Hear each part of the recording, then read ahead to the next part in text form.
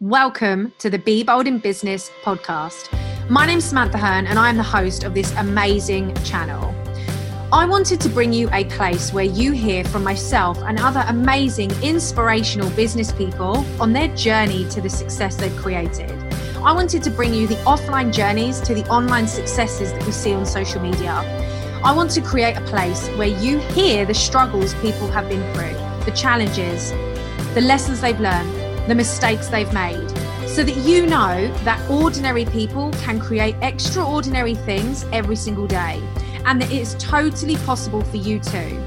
The Be Bold in Business podcast is a place where you are going to hear real, genuine, warts and all stories from some of the most exceptional people in business and how they succeeded anyway. If you are ready to show up in your business, if you are ready to be bold, if you are ready to learn from your mistakes, if you are ready to bounce back and become more resilient, this is the podcast for you. And me, Samantha Hearn, I cannot wait to welcome you, support you, empower and inspire you, and share with you the stories that sometimes don't get shared online, and give you this real refreshing approach on how building a business sometimes can be hard, sometimes involves failing, sometimes involves struggle, but you can still succeed anyway. So welcome to the Be Bold in Business podcast, and I cannot wait for you to take your invitation to be bold in your business too.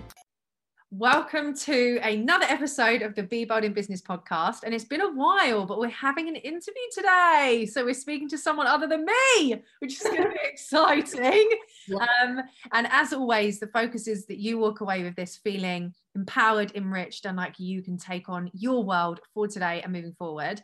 But I'm so excited. And as usual, our guests will always introduce themselves.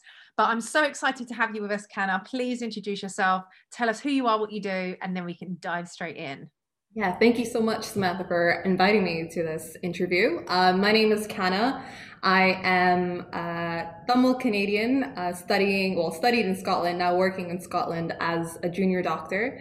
I have had the pleasure of having a very interesting, beautiful journey throughout all of this, and have had many obstacles along the way in terms of racism and sexism and also culture. So I'd really like to talk about the ways that I've faced these things and problem solved along the way, and also took it to kind of share my story in the various different platforms that I have. So yeah. Oh my God, I love that. And I know when we first met, and my audience who followed me for a while, I think I used to be a teacher, and education is really important for me. And when everything happened last year with George Floyd and the Black Lives Movement, and it really kind of came to a halt on social media, I really wanted, for me, the focus for my audience was to become educated. And I did a lot around sharing masterclasses I was taking, people I started following, who I started to learn from. But what I really want to do now is make sure that the conversations keep happening in a way that people can learn. So I'm so excited for this conversation, but I'm excited to hear what you've done to always be bold, because I think that's key, you know, when you go through challenges, to understand that we have a choice to move forward, and everything you've done has led you to this point. So I cannot wait. And I also just want to urge anyone listening, if you find any of this challenging, you feel uncertain, especially if you are a white woman living in the UK and you're kind of like, oh my gosh, I don't know what to do.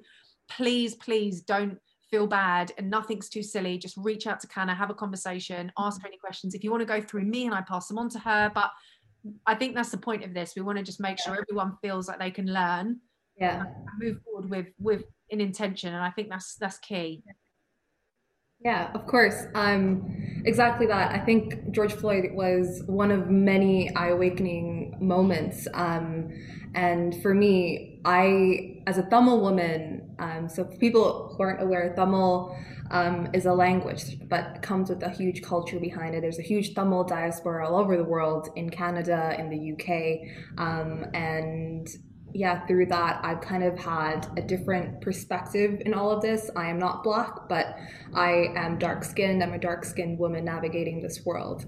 And through that, I've also faced anti-Blackness in my own culture and community. And it's kind of realizing the different ways that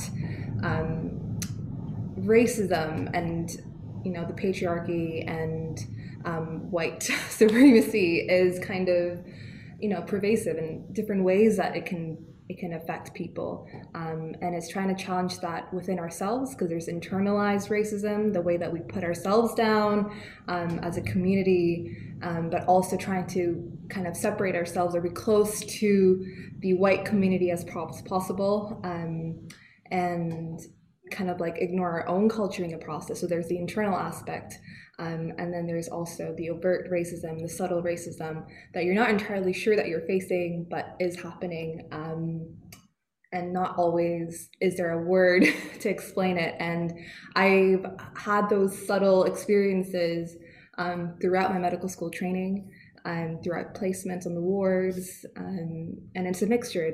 And that's where the term intersectionality comes in as well, where you're not only facing racism, you're also facing a level of sexism along with it. So the two come together, and I'm privileged in many ways to have these opportunities, but then realizing that some opportunities aren't available, and because of things that I can't control. So yeah, sure. To be a voice for that as much as I can, and share my story and my learning curve throughout all of this, and be the best version as I can be in this moment in time, if that makes sense. No, and thank you for sharing and being that voice, because it's important, and it's important for people like me to do what really needs doing. Mm-hmm. And there's only so much that can be done until we finally accept that we need to create change, be change, learn, So I just thank you for coming and having this conversation. Yeah. What I'd love to do is just give you the opportunity to tell us a bit more about all of these experiences, your story, your journey, and just and then we can really start to unpick it together. So to start off, I think there's a childhood part of the story, but then there is also the journey where everything kind of like I've had to face it all because I was thrown in the deep end. And that deep end moment was an 18-year-old leaving Toronto, a very multicultural, diverse city with the ability to be a Tamil woman through her own culture and her community in Toronto, to then travel across the world to a town called St. Andrews. And I don't know if many people are aware, it's it's in the news and things because Prince William and, Kate met there and things like that. So I was aware of that story going in, but I also saw this very beautiful castles and beaches and things like that. And it's very regal. But when you go there, you realize very quickly that everybody is white and there's not a lot of people that look like you. And navigating in that space, you're able to feel things happening without really understanding what exactly it was. Even amongst the friends that you met, you're sometimes one of the first few people of color that they may have met and aren't really sure. They often say, "Oh, I don't see color," but then obviously, if you can see, as Trevor Noah says, if you can see a traffic light go from red to yellow to green, you can see my skin color. And it is a part of my identity, as much as, I'd like it to not affect the way people perceive me, it does. And it affects the experiences that I have as well. So going to St. Andrews, which is, a very small town for 3 years studying medicine, it really changed my perspective on race. It changed the way I saw myself. There was an element of going through a lot of mental health issues, and especially in terms of anxiety and adjusting to this new culture, because I never felt like I was completely accepted in my environment, or there were parts of me that was accepted, but then parts of me that weren't, because I was too cultured and too Tamil or too different, and I myself was trying so hard to be as white as possible to fit in. And I guess everybody feels that in some way, to fit into a community, be accepted, included. But I was really putting dampening parts of me in order to fit in. And those parts of me were often related to culture. Whereas later, over the course of those 3 years, I started to understand that I didn't have to apologize for my culture, that I didn't have to apologize for being different. I started to embrace it a little bit more, but then saw that some people didn't feel so comfortable with it. And again, it's not always spoken about. It's very hard to deal with it if, again, words aren't put to these things. And often people think racism is usually like when somebody, says a derogatory term to you or something like that. But it's not always tangible like that. It's this feeling that you get. And even that feeling, you're like, oh, am I being extra? Am I questioning it too much? Or am I overthinking this?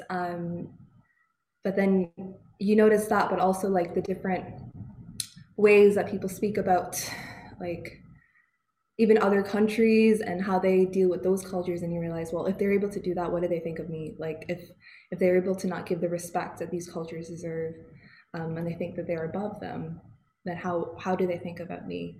And then you internalize all of that, and then you think that you're not as deserving. But yeah, it's like not everybody is as impressionable to this, but because it starts from very young, you're conditioned to thinking that you aren't worthy and you're not deserving of the same respect and same inclusiveness that other people have, just for the way they are, as opposed to like hiding parts of themselves. And yeah, it's not always overt. It's something, sometimes it's an interplay of like how you deal with yourself based on like how representation in media is, how inclusive people are with other people of color. And for me, it was interesting because I have a Canadian accent, so people are very intrigued by how American I might sound in the UK.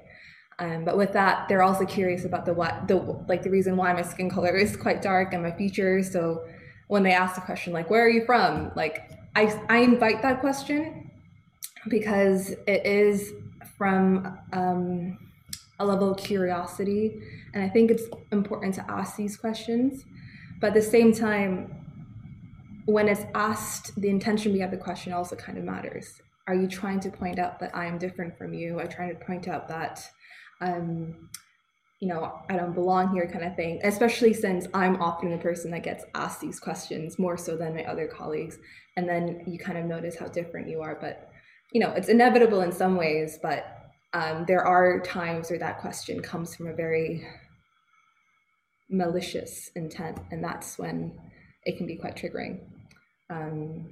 If that kind of answers the generic kind of question that you're asking me for. No, absolutely. Like, it's just such a good starting point. And one question that I wanted to ask is, have you ever been in a situation where could you think of an example where you were with a white person and they did something positive to support or be the way or include you in a way that you deserve to be included, or some kind of tangible scenarios or examples that if people are listening and they're not doing, they can think, okay, I could do that.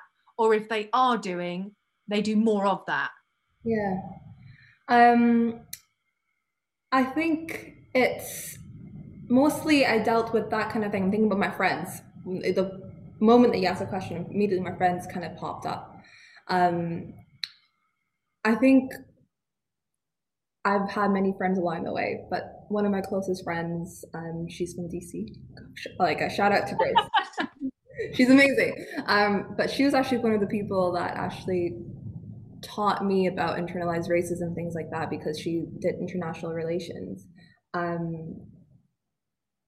But I think it's really about being ready to listen about your experiences. And I know it's not always relatable because, it's a different experience that I may have had because of the way that I look or in the culture that I was brought in. But also there are so many commonalities that you'll still be able to have, but to be able to really understand who I am and be my like friend or be my colleague, I also deal with very traumatic, like lots of triggers in my workplace and things like that as well. So it helps to know that there is somebody that I can go to that is willing to listen and be accepting, and doesn't find these conversations too much, because often those scenarios when you're actually wanting to like convey your story or tell your story, you realize really quickly that some people are very uncomfortable about having those conversations, and it's when somebody's very willing to have them that I feel at peace. And I think, I think that's like one of the biggest ways that you can help somebody is to feel listened to, without judgment, without diminishing their feeling about the racism that they may be feeling or the sexism that they may be feeling, without saying that, oh, you're overthinking this. And it's like, well, this is like a reality that I face often. So I'd like to feel listened to without judgment and to feel supported. So it's a very basic, minimal thing that you can really do for a lot of people. I think that's so good that you shared that, though, because I do believe, and this is all about awareness. So this is not about judging anyone else and how they've got to this point, but it is, for me, I want to share maybe a perception of the opposite of what you're sharing. And actually, I think it's so important that you've said that just listening can be enough, because I definitely have felt I've been in situations where someone like me would become defensive, or it would become like, is it a personal attack on me? Am I a bad person? I'm not racist, but I would never do that. And it becomes very much about the person that's the recipient of the conversation. And I think from what I'm taking from what you've shared is, it's about being able to have a conversation with someone else who's had experiences like you, and just come to them without the need to defend or justify or even give a rebuttal. But what about this? What about this? So it's just a kind of okay. So that's really good to know.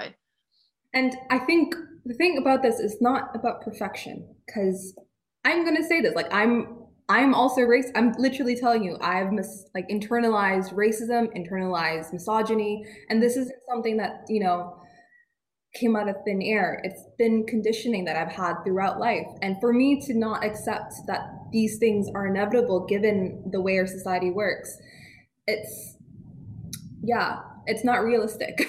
And you won't be able to change these processes and these patterns without actually acknowledging that you have a problem or that this is an issue, and then being able to reflect on it and then work your way through it is what causes change. And for me, it's not really about everybody else and how they deal with the world per se. It's really about me as well, like, and what actions am I doing to feel like I deserve this, or how am I treating myself? What kind of respect am I creating from my environment? Who am I associating myself with? Am I treating am I being respectful with myself? And with that, it becomes a more internal thing. And as we do our own healing, we then inevitably cause, a change in other people as well through examples and, in the way that you relate with people. But I think that's a more recent change that I've made.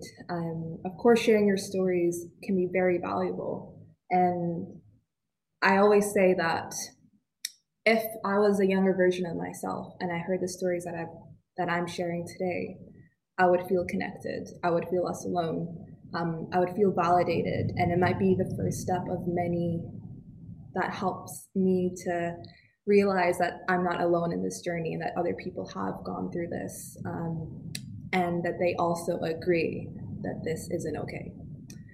Yeah, I love that. I would love to find out, because what you're doing now, I mean, obviously I know what you're doing now, but in terms of, how is it being in the medical field? What are you doing outside of that to actively speak about and open up these conversations? How does your life look? And the reason I ask that is when you said we need to go to ourselves first. How are we showing up? How are we spending time with the people that we're spending time with? How are we mindful about our contribution to who we are and how we've got here? I Yeah. think it's so, I find it fascinating, but I know people listening will find it fascinating when you hear how other people now live their lives and positively contribute to what they're passionate about.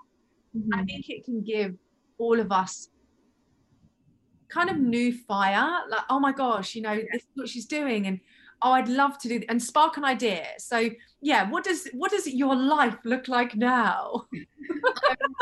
So right now I am an FY2 doctor and I'm going into specialty training.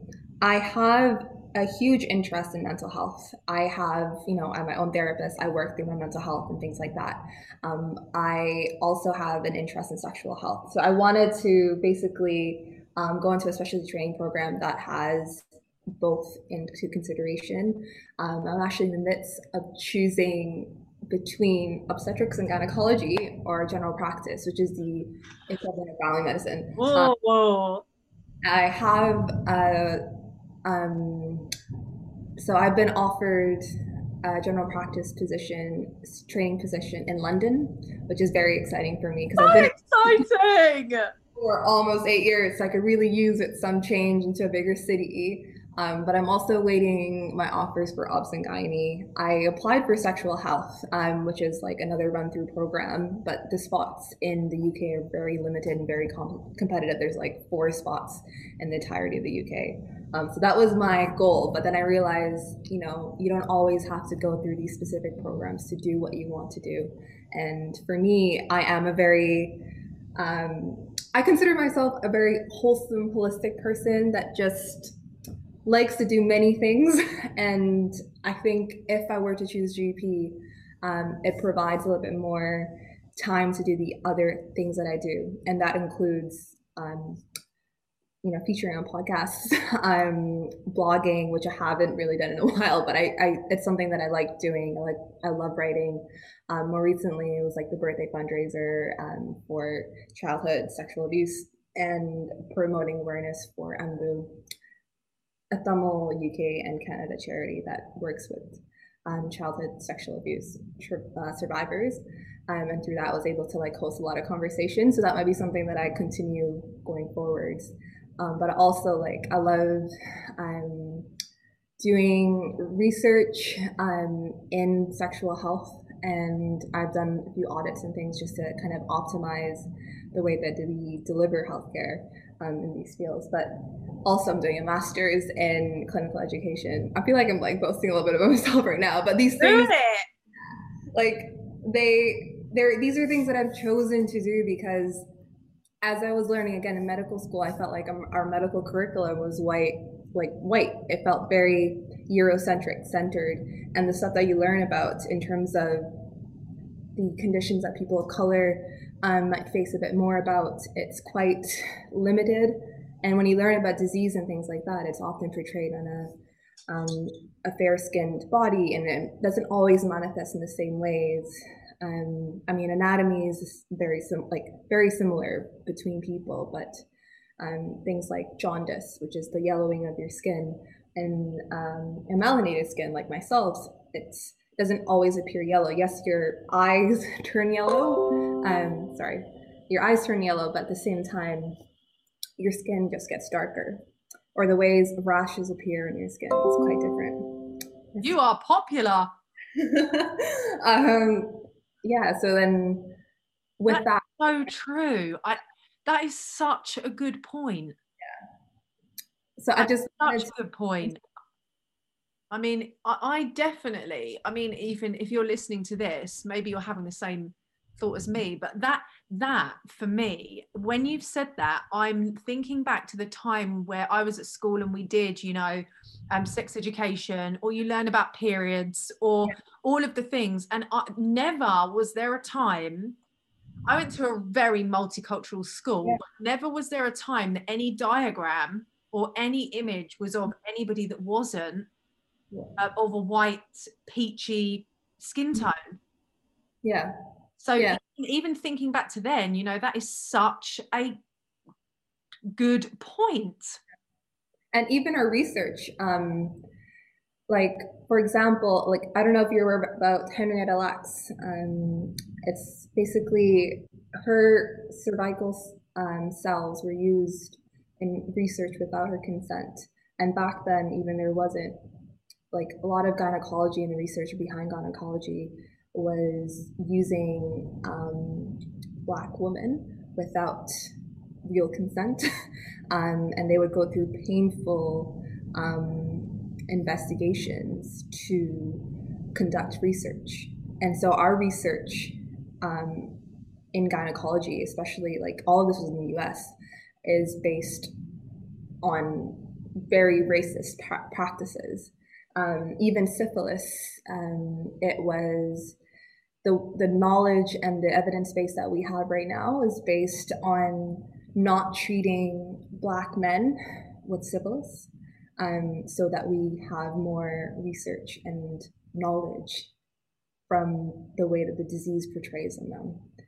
And Oh my then, God. yeah, like there's just medicine has a very dark history, and that was something that I became aware about. But then I had to seek that knowledge from my own end. And do you find that hard, like being in a profession that has all of this loaded history and there's so many habitual ways of teaching and habitual ways of showcasing knowledge? Do you find that hard being in the medical profession, or do you feel almost empowered that you are there to help make and create change? Initially, I felt very powerless because I felt like in order to be a doctor, it meant that I had to follow these practices. Professionalism, the way that, to be a professional, quote unquote, is part of our medical, like our conduct. And it comes with certain attributes. And even that, like, I felt powerless in that because it was like, who defines professionalism? What is professionalism really? And I felt like questioning these things and challenging these things weren't always invited. Not everybody was accepting of it. I felt like I had to be grateful for having, being able to train into becoming a doctor. But then realized very quickly that there wasn't just individuals like there were individuals like me that were curious about these things, and I worked with them to, look at the humanities and the ethics behind these things. And you start quickly with social media realizing that there are many doctors out there that are questioning this. And interestingly, my master's program in clinical education is also based at the University of Edinburgh, which is where I did my clinical years of medical training. And they also reflect on these practices. And so that gives me a very unique opportunity to kind of reflect on my own medical training and see how I can benefit it. So it's feeling like the dots are connecting now. And yeah, it's other things like even medical electives. So as medical students, you're allowed to go do your electives in another country. And the ways that my colleagues are speaking about these electives is very interesting. They weren't realizing the privilege that they had as a white person, but also a doctor as a white person, and how their patients might see them as a result of their skin color and put them on a pedestal just because of the way that they look and the way that they speak. But then the ways that they were taking pictures at these electives, sometimes, you're not supposed there was a good lectures to make sure that we were respectful about patients, not taking pictures of them or anything like that. But then it still felt like they weren't aware of their privilege and in going into these electives and the way that they spoke about them and the language they used in speaking about them. It wasn't quote unquote professional, and hearing the way you speak about that, it makes me also feel and on the side, kind of subconscious level, I felt like that's the kind of language that I should also be accepting as an individual of color. But as a brown woman, I definitely think things are different in comparison to my Black friends that have gone through medical schools training. I think they've had stereotypes be placed on them. And yeah, and even like working with some colleagues, patients aren't the most respectable and can often stereotype them as well. And that's also disheartening to be around. And you feel very quickly, when you're part of this community, very quickly you're like, you feel isolated, alienated. And yeah, it hits you from, you don't even realize when it's about to hit you, and it hits you and you're like, okay. And then you go through this internal process of being like, okay, this is just an individual, like this isn't everybody. But then every single time it happens, it's like another ripple in this, or another like domino effect of like going into it and then like pulling back. But that pulling back, it took lots of reflecting and mental health, therapy and things like that to bring me back and feel grounded despite all of that. Yeah, for sure. And that's, even that sentence is not a sentence that someone should have to say. Yeah. Like this, like a normal thing, but it's not normal. But it's normal for you, but it shouldn't be normal. So I'd love to, before we kind of, have our closing chat, I think something that I think would be very beneficial. I love these conversations because I think it's so important. And I think it's, as you said, no one's perfect, but for people in my position, it's not common that you're the person that's questioning your behaviors. And now it's coming to light that there is a lot to question. And, there are ways that things should change, but have never even been brought up in a conversation of change. So there's just a lot of this to unpack. But I think what I would love to ask is, picking up. There's a little bit of, can you hear that in the background or no? Yeah, don't worry. It's adding effect, like we're like famous. Love it. What I want to pick up on what you said about the fact that no one's perfect and we're all learning, and this but I definitely think for the white population this feeling of being perfect is a lot more of an entitlement. And I say that with the greatest compassion. I have so many white friends that have had difficult situations, and I'm not saying that that's not the case, but I'm saying it's not the same level. But what I would like to ask is, there are things that I think people do thinking it's the right thing to do and thinking that it will help, but actually it probably makes it indirectly worse because we're doing something to feel like it's the right thing to do, but it actually creates more, I think, awkwardness, because then there becomes this unsaid gap. So we say what we think we should say. It's received in a way of, oh, I can't believe that just happened. And then there's this gap of misunderstanding. And I think the misunderstanding is now something I want to try and remove. The how are we misunderstanding this situation? And again, making it about us. Like, what should we do? And what are we doing right and wrong? But if you had to give some pointers of things that we, for example, that question of also, where are you from? I mean, that in itself, I totally appreciate what you mean there. It's a conversation starter, but it's also, would you say that to someone that looked the same as you when you're at a party? You might say, how far away do you live? Are you getting a cab? But it wouldn't have the same connotation. So are there any misunderstandings that could be avoided and potentially handled better? I feel like I'm grilling you, literally, no. I genuinely think that these misunderstandings are going to happen just because of how complicated and complex this is. This isn't something that just happened overnight. It's been happening for many hundreds of years, right? And I think every person approaches this very differently. Every person of color would approach this very differently. I know a lot of, even my other, racism isn't just a white person to person of color kind of thing. It's between people of color, and that's the brown community against the black community. These things happen, and I think it's coming in without judgment and being aware of the fact that questions like where are you from for a person of color might be more difficult to answer. Also taking the time to read up on these things. There's so much on the internet. It's very easy to learn about what things might be offensive. And I'm highlighting might because not everybody would find it offensive. It's just an increased likelihood because of shared experiences. Being as informed as you can about these things, but then not showing off about your wokeness. Because I think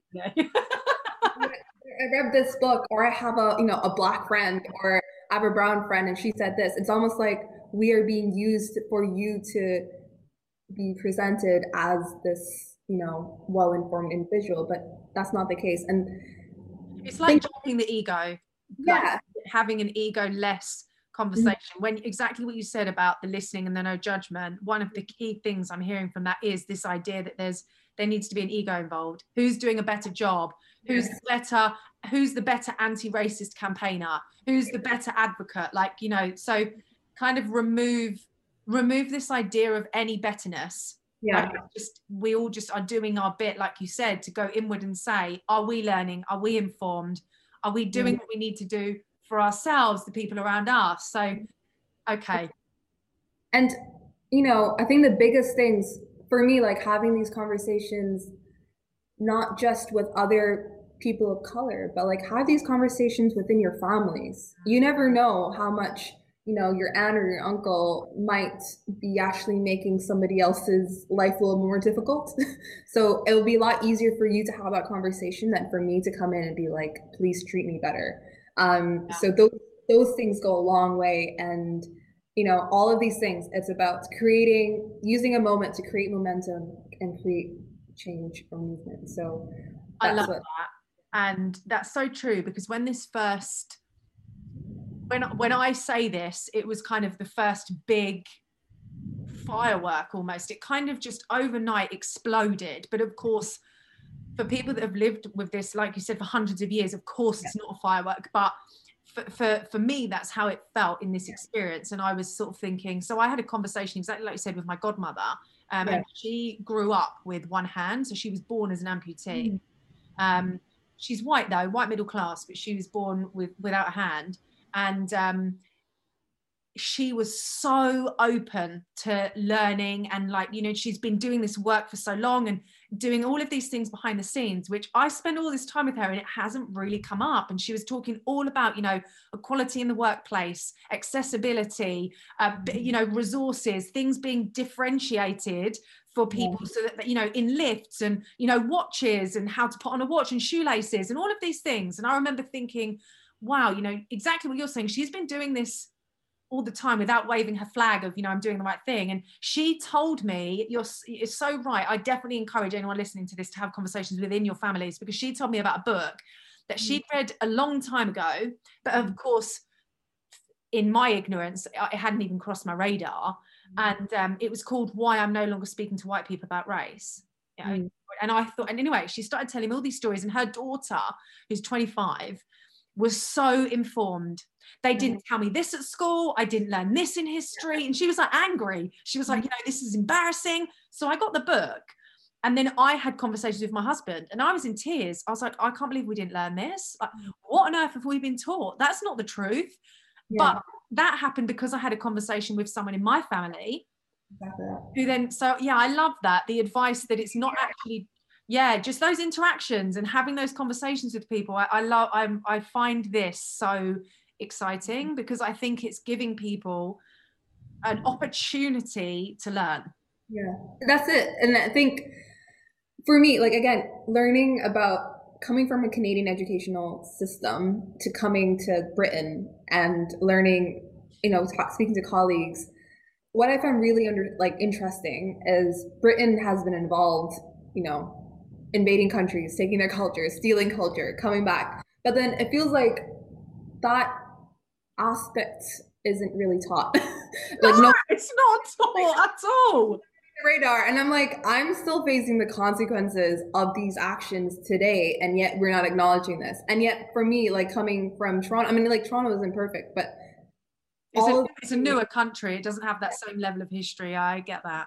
And I felt like I learned, so much about, like, the way that I think right now, it is supplemented by the fact that my educational system mainly questions the way society works and things like that, and not just taking it as the way of order, but rather, things need to be changed. Yeah, I love that. And it's true. And it is true. Like, and I remember thinking, I used to be a teacher, by the way. I was a teacher for 10 years. I didn't teach history, but I was in the education system for 10 years as a teacher. And I remember, looking back, and again, it was such a big focus, things like differentiating by ability. And that's something we would never shy away from. No child is going to get the same grades. And that's something we need to embrace. But when it comes to culture, we're almost generalizing, but it's why we should embrace that there are different cultures, that there are different experiences, like we would ability, all of that. So it definitely did teach me a lot about the things I didn't know, bearing in mind I've always lived in this country. And I remember thinking, I did not know that.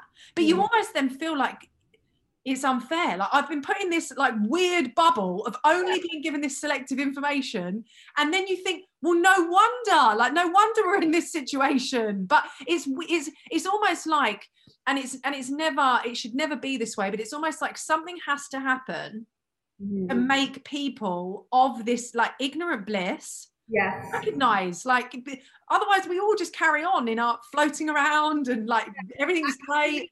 Really wasn't aware about the ignorance bliss until I came to St. Andrews. I was like, wow, there's a whole world of people that really think that this isn't real. Like, they genuinely can stand and like, boast about the fact that racism isn't a thing. Like, it was just, it was invalidating being around that, because then you're like, am I wrong? Like, I think the key words I'm hearing from this whole conversation is ego. Like, let's try and remove the ego, and listening. Yeah, exactly that. If you were to, by the way, I literally could talk about this forever. And if you're listening to this and you want another follow-up conversation between me and Canny, you want us to have another conversation more around the sexism lines, that's great, we'll do that. And I think there's so much to unpick. But I love that this conversation has more been focused around the racism as a conversation, so we can then come back to this and give people time to absorb and take action. But if you were to talk about where you see your future, like how you want to be this shining light, whether it's in the medical field, and how you want to help people, after this, if people want to connect with you, how are you shining your light brighter for people to have a slice of this? Like, how is that happening? Do you mean in terms of my platforms, or do you mean just in life? Like, both. Oh, it's a good question. Shining my light. I think, one, that's an internal process. I have to believe in myself. So with that, I'm choosing opportunities that allow me to share my story and also respect myself and my wishes for life, i.e. going to a bigger city, because I feel like I need to interact with people that also, and I feel like bigger cities attract that kind of want for change. Not like, this is not against other smaller cities or anything like that, but I just feel like more people concentrate in these areas, and I want to connect more with them. And also choosing projects that I feel is going to help my community, and things that align with my values of feminism, anti-racism, mental health, sexual health, like all those things. I feel like the more that I go into that, I will shine my light brighter and meet people along the way to then liaise and collaborate to have those projects. But also my platforms. Instagram is my biggest one, and I think I use my stories to my Instagram story to really share things that I'm thinking, and also through that collaborate with other people as well on Instagram to then have podcasts like this, and then my blog. I've had a lot to share in them, lots of deep writing pieces about colorism, about body size and my relationship with my body, feminism, sexism, and racism. So there's many things there in my journey along the way. If you're feeling like you want something to read, it's there. And yeah, please do, if anybody does want to connect with me, please do reach out, and I'd be more than happy to have these conversations with yourselves. I'd love that. And I have a lot of my community also have their own podcasts. So definitely reach out so you can have podcast interviews. I can think of at least 5 off the top of my head that have podcasts. And I think, yeah, I would love to have another conversation with you around the gender scenario. So we'll put that in the calendar. But I know that this is just one conversation, but I hope that if you're listening, I hope not only has it given you the openness to learn and the openness to know that we can learn, but also it's given you an appreciation for, I feel a bit emotional, like when you just sort of feel a bit overcome by it. But I just think we do have such a responsibility, and I feel grateful that you've had this conversation, but I also feel for my community, I feel a responsibility for them. I feel a responsibility to make sure that I give my community the best opportunity to learn. And I feel like I need to make sure I'm providing them with the people that can help them and help them learn. So I feel grateful for you for giving me the opportunity to help them. But I also feel, I feel that this conversation is going to give a lot of people that follow me, that do come from similar backgrounds to me, an opportunity to reflect in a constructive way and learn in a positive way, and know that whatever action you take is action to creating positive change. And knowing, like you said, knowing no one's going to be perfect. It's not about being the best advocate and just doing your bit. I think exactly all of that. At some points through this journey of being an activist, there were concerns that I was having with myself, like, am I being performative? Am I doing this again for an egotistical point of view? But I realized that my hope really is to, quote unquote, like, lead by example. It isn't to say that I am perfect through this at all. It is to, share my stories as best I can, to hope that, the right people, if they need it, it's there to expand how they feel about things. And there are many other important voices on social media as well, and they are doing very important work. And I would love to redirect you to all of them as well, and that's something that I do often on my page. So yeah, I could list all of them, but I think it's better I just share them with you as well, just to see. Yeah, definitely. We can put them in the show notes. Yeah, let's do that. I'd love that. And I talk about that a lot. Like, it's time to diversify the platforms, who we learn from, who we consume from, who we see as our role models. So I'd love to do that, because I definitely went through a stage of actively seeking this for myself. But I would love, from your perspective, to also have, so definitely I'll make sure that we get those so we can put them in the show notes. But also, if they follow you, they can just stalk you for a little bit and you have them as well. So exactly that. Honestly, I love this so much. It was so, it was validating. I love this conversation, and to know that, this is a form of connection to connect more people together. I love that. Thank you so much, Samantha, for honestly, thank you so much. And we'll, as we said, we'll put the show notes in here. Myself and Kenna will have another conversation, and we'll schedule that to talk all about gender and everything else that comes along the way. But also, all of your links will be in the show notes so people can come and stalk you, and links to everyone else that you think would be really beneficial. And if you are listening and you want to interview Kenna for your podcast, or like a live, or to have connection and to learn and to help your communities learn, because I think that's important. We all have people that follow us and almost look up to us to be the example. And my followers have that as well, that people look up to them to be the example. So if they are thinking, you know, I really want to have this powerful conversation and I want to make sure we're creating positive change, please just reach out to you. And I know that you would love to have those combos. I would love it. It makes me glow having these conversations. It makes me feel so whole. Good.